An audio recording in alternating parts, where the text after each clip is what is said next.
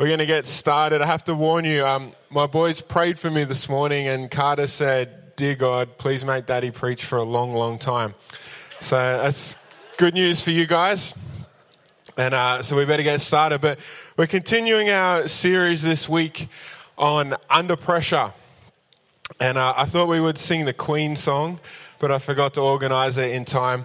But it's a great series, I feel, about, how do we react and live in a life under pressure and still be salt and light to the world that we live in. And whenever I think of under pressure, for some reason my mind goes straight to a submarine movie.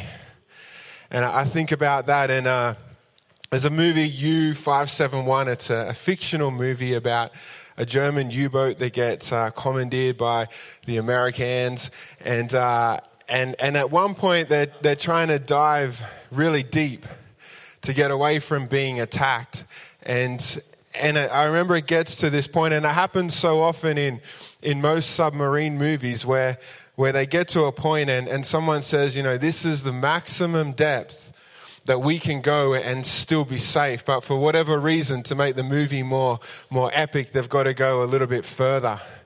And, the submarine starts to buckle and things start to break, and the lives of those on board begin to be threatened by the pressure of the ocean around them.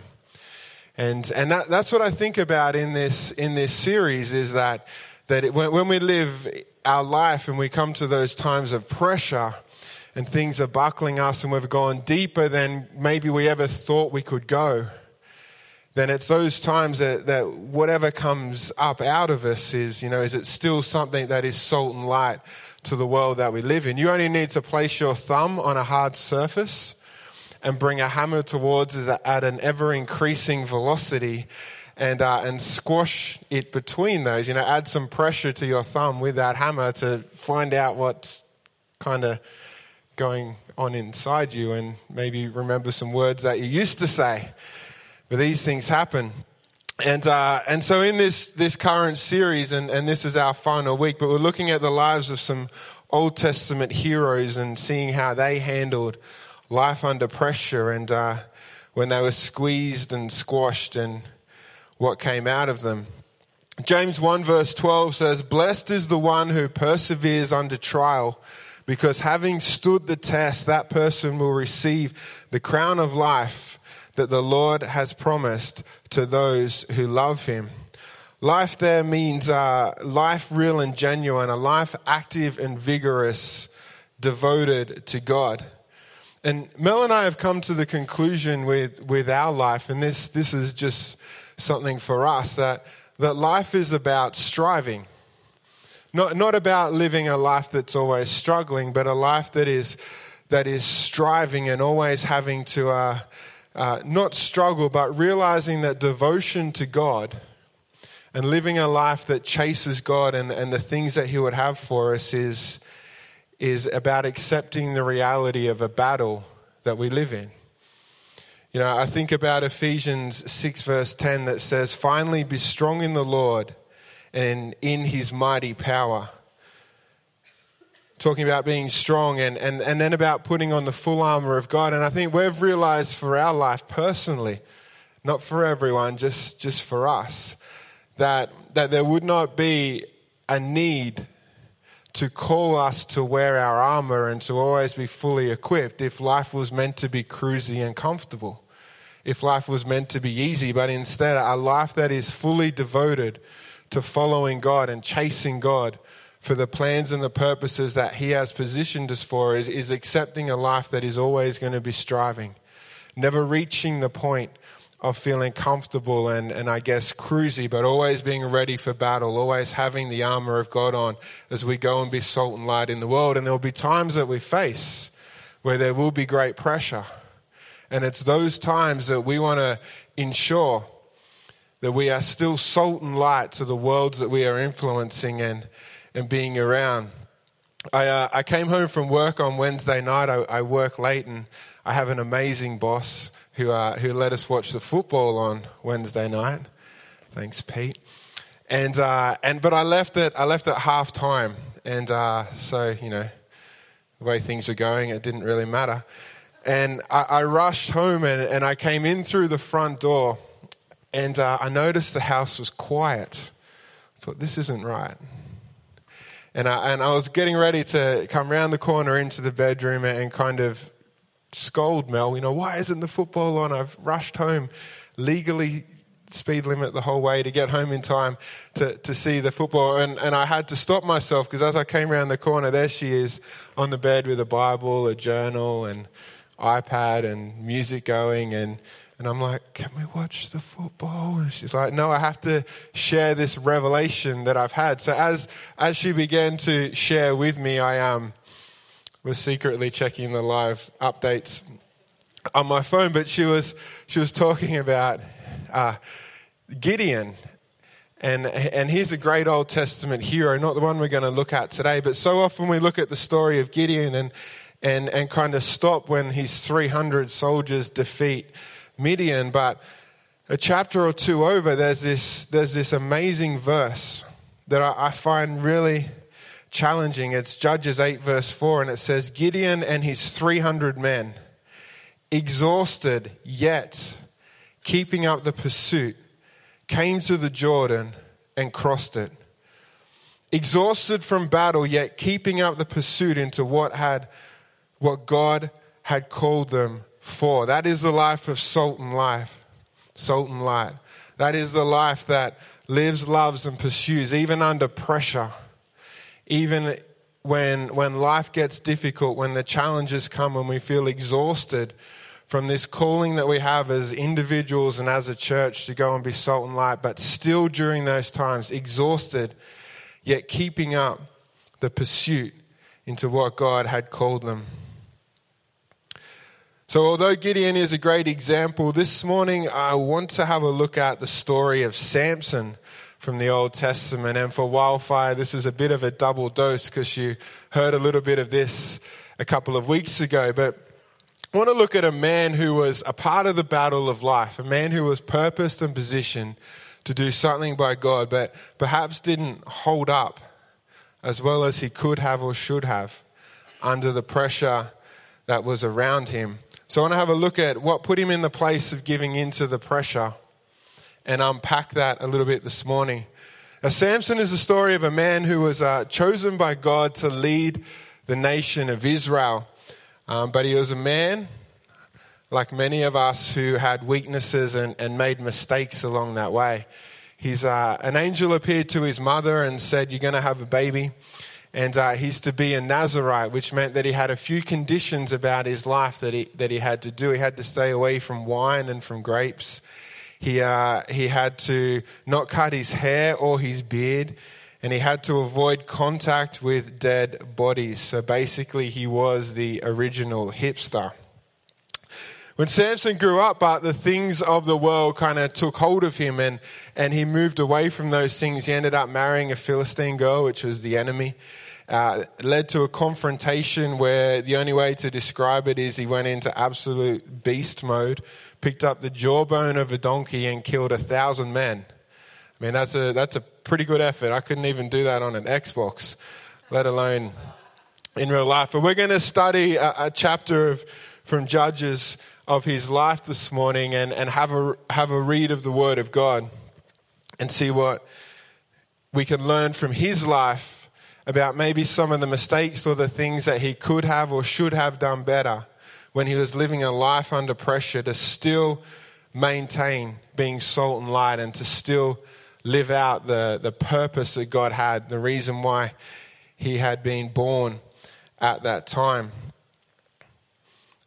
When I shared this at Wildfire, I admitted to them my confusion regarding onions.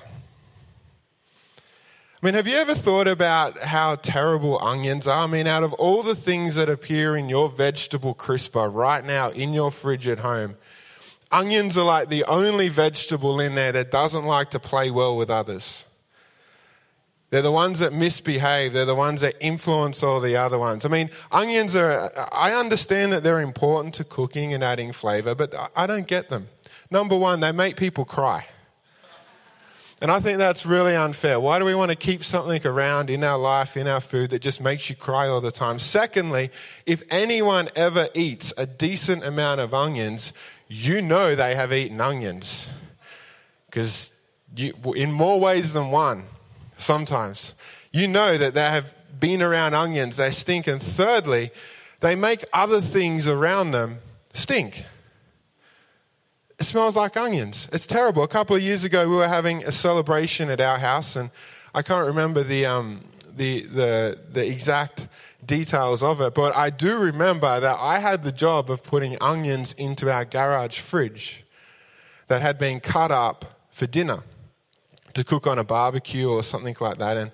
And I didn't put the lid on the Tupperware container or put Glad wrap over it or something. I just thought, no, there's a job. Onions into the fridge. So into the garage fridge they went. My mother-in-law arrived with a trailer load, literally, of delicacies and desserts for the party, as she does, and one of them being a lemon meringue pie, which I'm very partial to. And they went into the garage fridge as well. Now, fast forward a couple of hours, and at dessert time, I was not a very popular guy. Because that lemon meringue pie no longer tasted like lemons, it was more of an onion meringue pie. Because I'd left the lid off the onions in the garage fridge, and everything in that fridge that had been in there for a couple of hours stunk and tasted disgustingly like onions. And I still ate it anyway because I like lemon meringue pie. But I think that's a lesson that we can learn from Samson, and something about our own life is that if we hang around onions, then our life is going to begin to stink like onions as well. If we end up in the vegetable crisper or in the garage fridge with a bunch of smelly, fumy onions, then our life is going to begin to reflect that in our own. We're going to no longer taste like a very nice lemon meringue pie. We're going to taste more like an onion meringue pie that gets Adam in a lot of trouble. And in 1 Corinthians 15 verse 13 it says, "Don't be fooled by those who say such things, for bad company corrupts good character." In other words, onions make other things stink and taste like onions. And I want to have a look at that in Samson's life, because he was a man who put himself into positions and hung around with the wrong kind of vegetables in the fridge crisper. And his life began to reflect those things. And when he lived a life that was under pressure for who he was and who he had been called to do, those things started to come out in him. We can have a read of that in Judges 16. Starting from verse 1, and we're gonna skip a few verses as we move through this for the sake of time. But it says, "One day Samson went to the Philistine town of Gaza and spent the night with you can read it up there. Word soon spread that Samson was there, so the men of Gaza gathered together and waited all night at the town gates. They kept quiet during the night, saying to themselves, 'When the light of morning comes, we will kill him.'" Now, I don't get this, because Samson was from the nation of Israel, and he was born with a purpose to free the people from the Philistines that were oppressing them. They weren't just their enemy. They were two neighbors over the fence having an argument every now and then about car parking or something like that. But they were a nation that was coming and oppressing them, stealing their crops, burning their crops, killing their cattle, killing their people, taking over their land. And here's Samson, born with a purpose to lead the nation of Israel and protect them from the enemy. And we read here in verse 16 that the place he went to, chapter 16 verse 1, he went to the Philistine town of Gaza and spent the night with a lady. He was in the wrong place at the wrong time. He was finding his rest and his recreation in the city of his enemy instead of in the place where he was intended to be. He was so arrogant and so confident that he was unbreakable, that the times that he took his rest, the times that he went for a reward or recreation, he actually went into the camp, into the city of the enemy, and spent his time there. And I think that's a great question to ask ourselves. when we face a life under pressure, where are we finding our rest, our recreation, our reward? Where are we spending time when we take ourselves out of the battle? Are we spending it in the presence of God? Are we spending it in the place where God wants us to be? Or are we finding ourselves in the camp, in the city of the enemy, sleeping in the wrong places, resting in the wrong houses, when we are planned and purposed to be something else? There's a great scripture that we use often, John 10:10. We say, Jesus came to give a rich and satisfying life. But the first part of that sentence says, the thief comes to steal, kill, and destroy. And that's the reality of the battle. Being a follower of Jesus is yes, about looking to obtaining that rich and satisfying life that he has promised us that we will obtain. But in accepting that, we also need to accept that we are in a battle where the enemy is doing everything it can to steal, kill, and destroy from our life. So when it comes to who we hang out with, where we spend our time, are we spending time in the way that Jesus wants us to live, in working towards obtaining that rich and satisfying life? Because the moment we step out of that, the moment we step into the land of the enemy and start doing things that go outside the will of God, or start doing things that we don't want anyone to know about, then we are in a position where something is there, the enemy is there trying to steal, kill, and destroy our entire life. So where are we resting our head? Where are we finding that relaxation, that rejuvenation, that rest? Is it in the presence of God, in the will of Jesus, working towards a rich and satisfying life, or are we stepping out of that, playing around with fire in the enemy's camp that is doing nothing but trying to steal, kill, and destroy everything that there is about us? We jump down to verses 5.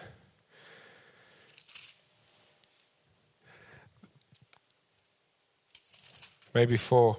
Sometime later, Samson fell in love with a woman named Delilah, who lived in the valley of Sorek. The rulers of the Philistines went to her and said, "Entice Samson to tell you what makes him so strong and how he can be overpowered and tied up securely.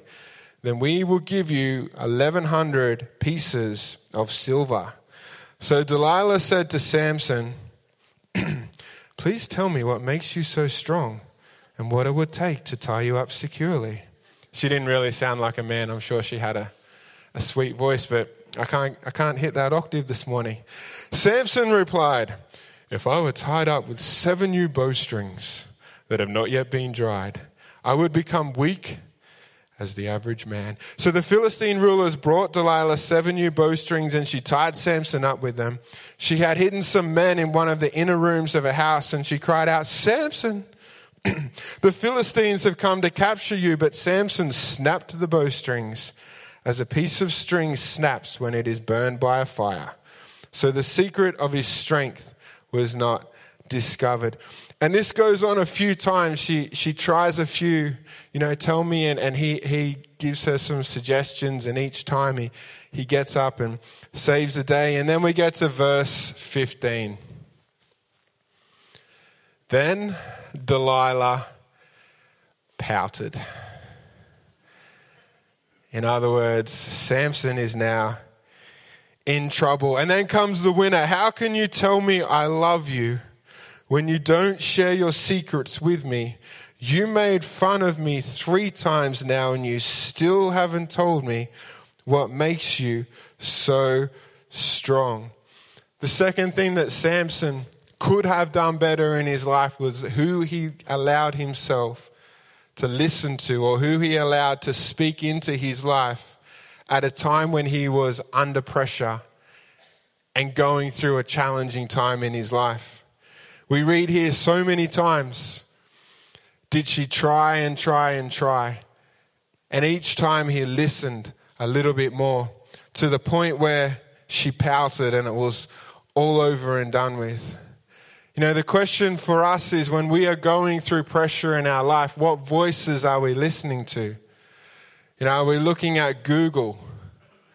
Are we looking to social media for the answers to the things that are going on in our life?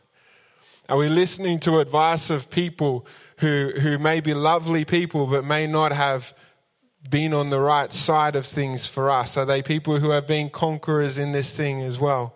Or are we listening to the voice of God in our life, the people that we're surrounded in our church family? We're looking to the Word of God. When we're going through a time of life, when we are under pressure, what voices are we listening to? Who are we allowing to speak? Where are we finding our wisdom in life? Proverbs 13 verse 20 says, walk with the wise and become wise.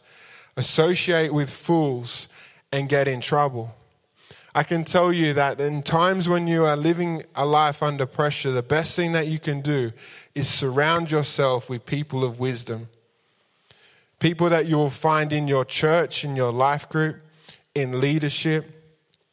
People who are going to speak wisdom into the situation you are in, not give you advice that comes from the side of the camp that is doing everything it can to steal, kill, and destroy. But you need to look for the voices in your life that are coming from that abundant life that Jesus wants for us in the rich and satisfying life. And listen to that. They're things that you won't find on Google. You won't find on Facebook. You'll find them in the house of God, in the Word of God, in the people that God has placed around your life. We jump down to verse 16, and this is the one that potentially gets me in trouble because it says, she tormented him with her nagging.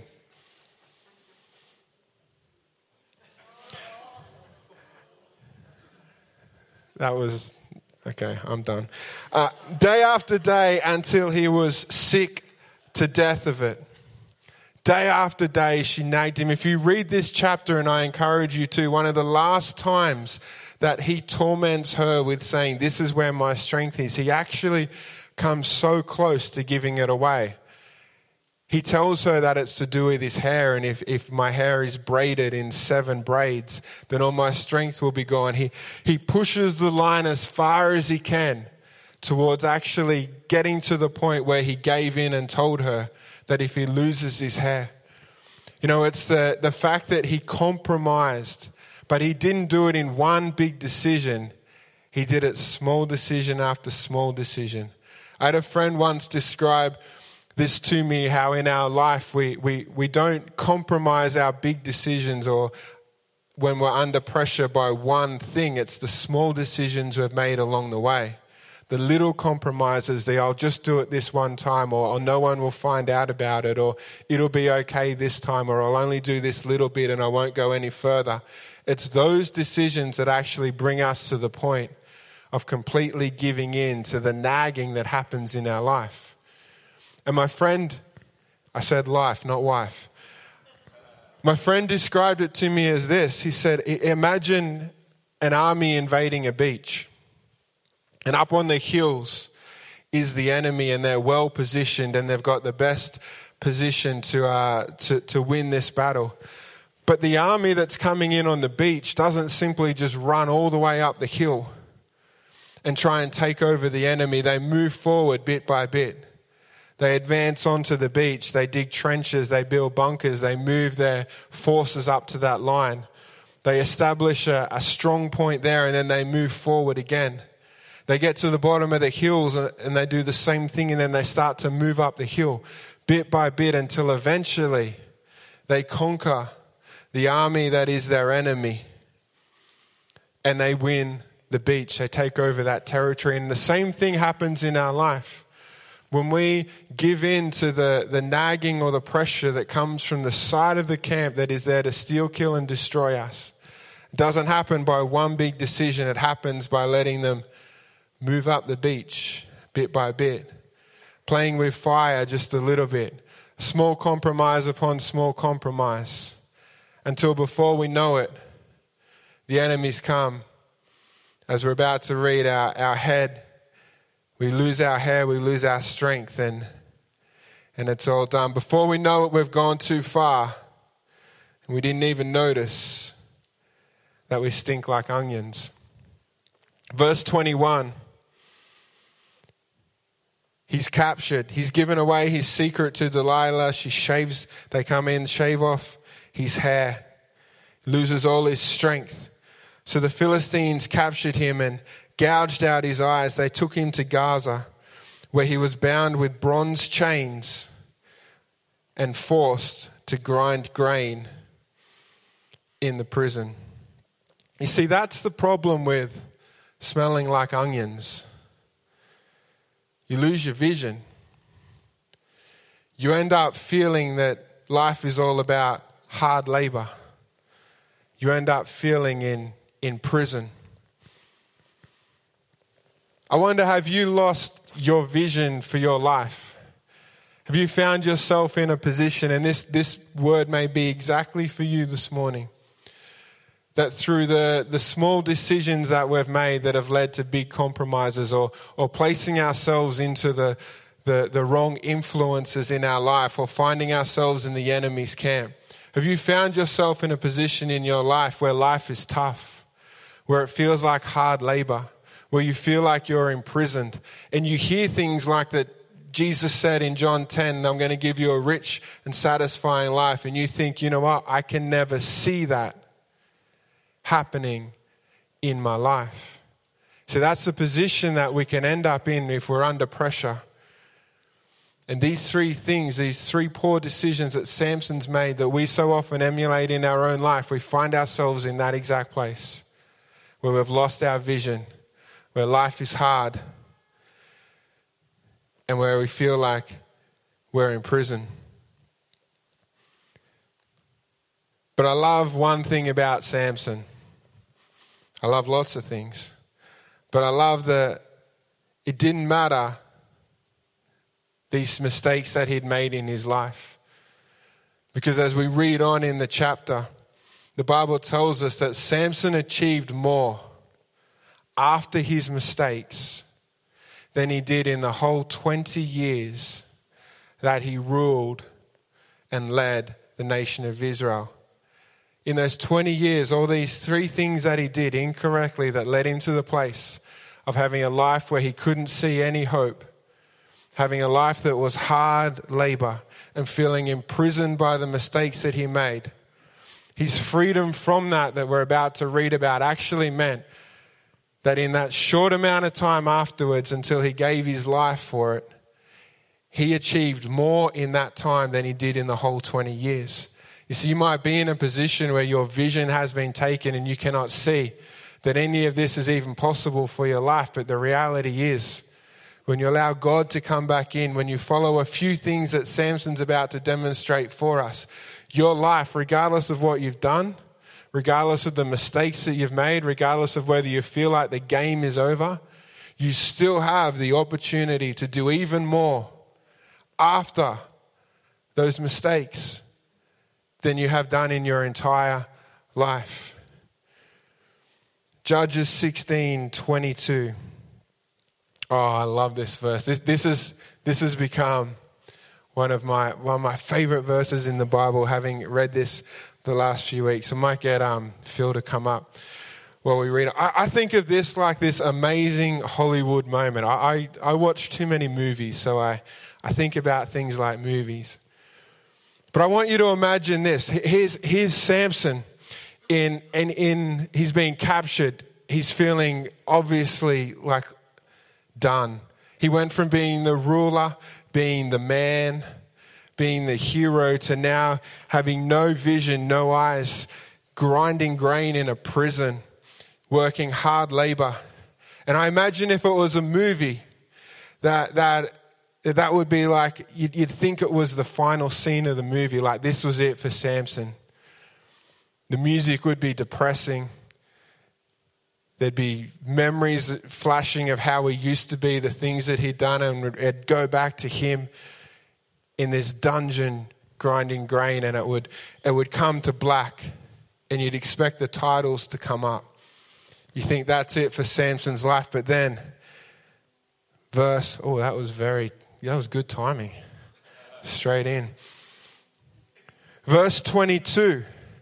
Just when you think the movie's over, just when you think it's done, the words come up on the screen and the narrator says, probably, I'm thinking Morgan Freeman, but before long, his hair began to grow back. Yes, the Philistine rulers held a great festival, offering sacrifices and praising their god Dagon. They said, our God has given us victory over our enemy Samson. When the people saw him, they praised their God, saying, our God has delivered our enemy to us. The one who killed so many of us is now in our power, half drunk by now, and not a street-safe team in sight. The people demanded, bring out Samson so he can amuse us. So he was brought from the prison to amuse them, and they had him stand between the pillars supporting the roof. Samson said to the young servant who was leading him by the hand, place my hands against the pillars that hold up the temple. I want to rest against them. Now the temple was completely filled with people. All the Philistine rulers were there, about 3,000 men and women on the roof who were watching as Samson amused them. Then Samson prayed to the Lord, sovereign Lord, remember me again. Oh God, please strengthen me just one more time. With one blow, let me pay back the Philistines for the loss of my 2 eyes. Then Samson put his hands on the 2 center pillars that held up the temple. Pushing against them with both hands, he prayed, let me die with the Philistines. And the temple crashed down. So he killed more people when he died than he had during his whole life. There's 3 things that Samson did right in this very moment. That when his hair began to grow back, when he turned his life back to God, that gave him the opportunity to do more in that last days of his life than he did in his whole entire rule. 3 things that even when the enemy wanted to torment him, wanted to be amused by the fact that they thought that they had taken his vision, 3 things that he did really quickly. Number 1, he allowed himself to be guided. A small boy guided him towards the temple. You know, in our life, when we're going through these things, we need to allow ourselves to be guided. Get into a life group like those guys told us about. Be in church. Let the word of God guide you in your life. Don't Google things. Be guided by the right things in our life. Secondly, he placed his hands upon the pillars. You know, to live the life that God has purposed for us and to achieve everything that he wants. He's already given us everything that we need. He's given us an ability to communicate with him. He's given us the word of God to teach us what is wrong with our lives and instruct us what is good. He's given us the Holy Spirit to be our helper and our comforter. We need to keep our hands on the pillar of those things as we go through those times in our life when we are under pressure. We need to keep them there. And thirdly, he was willing to give his life. Physically, he gave his life, but for us, it's more about giving our life to God, that devoted life that is the crown that Jesus has for us. 1 Corinthians 6:20 says, we have been bought with a price, so honor God with your bodies. This life that we have, it's not our own.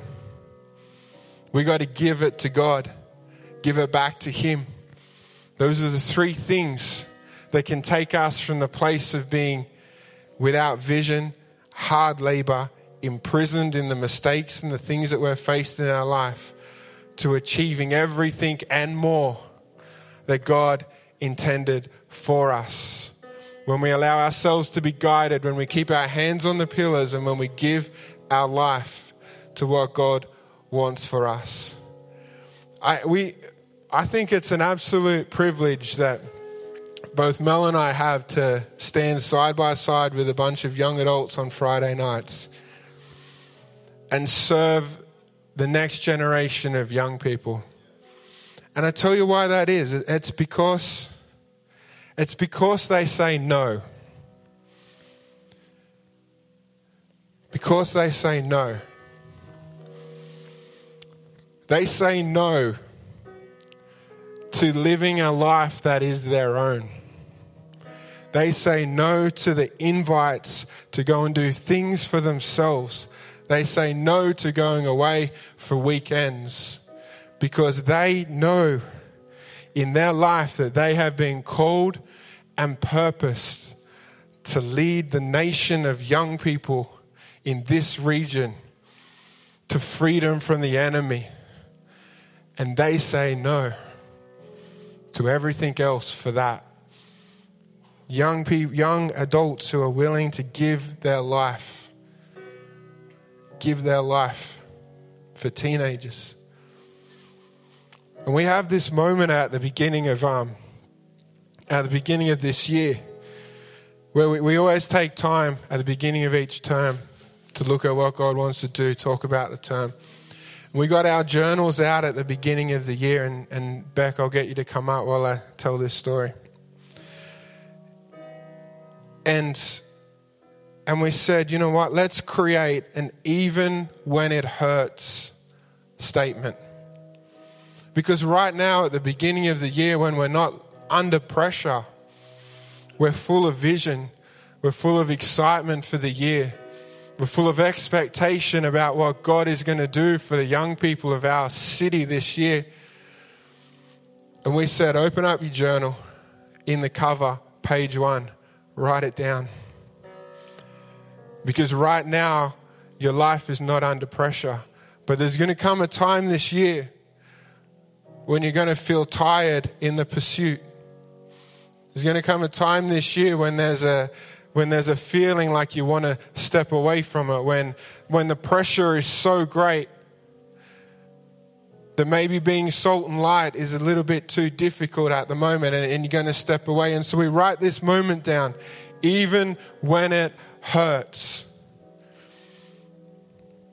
And in those times, we open up our journal and we read it and we remember why we do what we do, why we don't find our R&R in the camp of the enemy, why we don't Google for answers, but we look to what the Word of God says,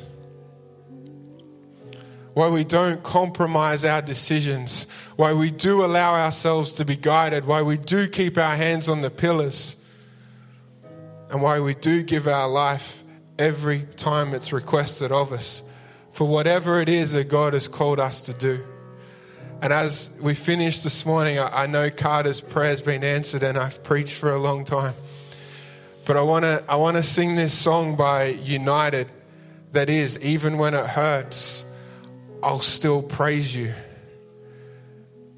Even when it hurts. And I want us as a church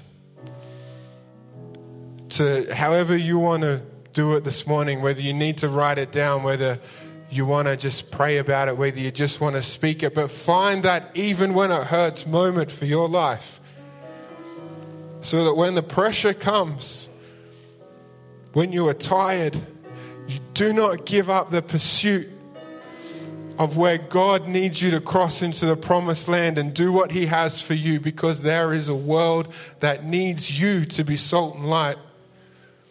And you need that moment, you need that statement that even when it hurts, even when I'm tired, I will still pursue.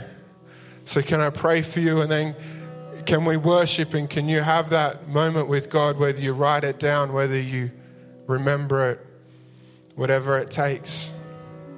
Let's stand. Lord, we're in awe of the fact that you would use us to be your vessels in this world. And Lord, in this moment this morning, would you reignite the passion in our heart, the statement in our mind that says, even when it hurts, we will not give in to the pressure. We will not compromise. We will follow you. We will pursue the enemy for the freedom of the people around us that need it. Lord, I pray for our church this morning that you would reignite that passion in our heart, or for those who have never heard your voice, who have lost the vision in their life. Lord, I pray that you restore it this morning, that you give them a hope and a dream, that you unlock the calling in their life for the purpose and the promise for why you have them run.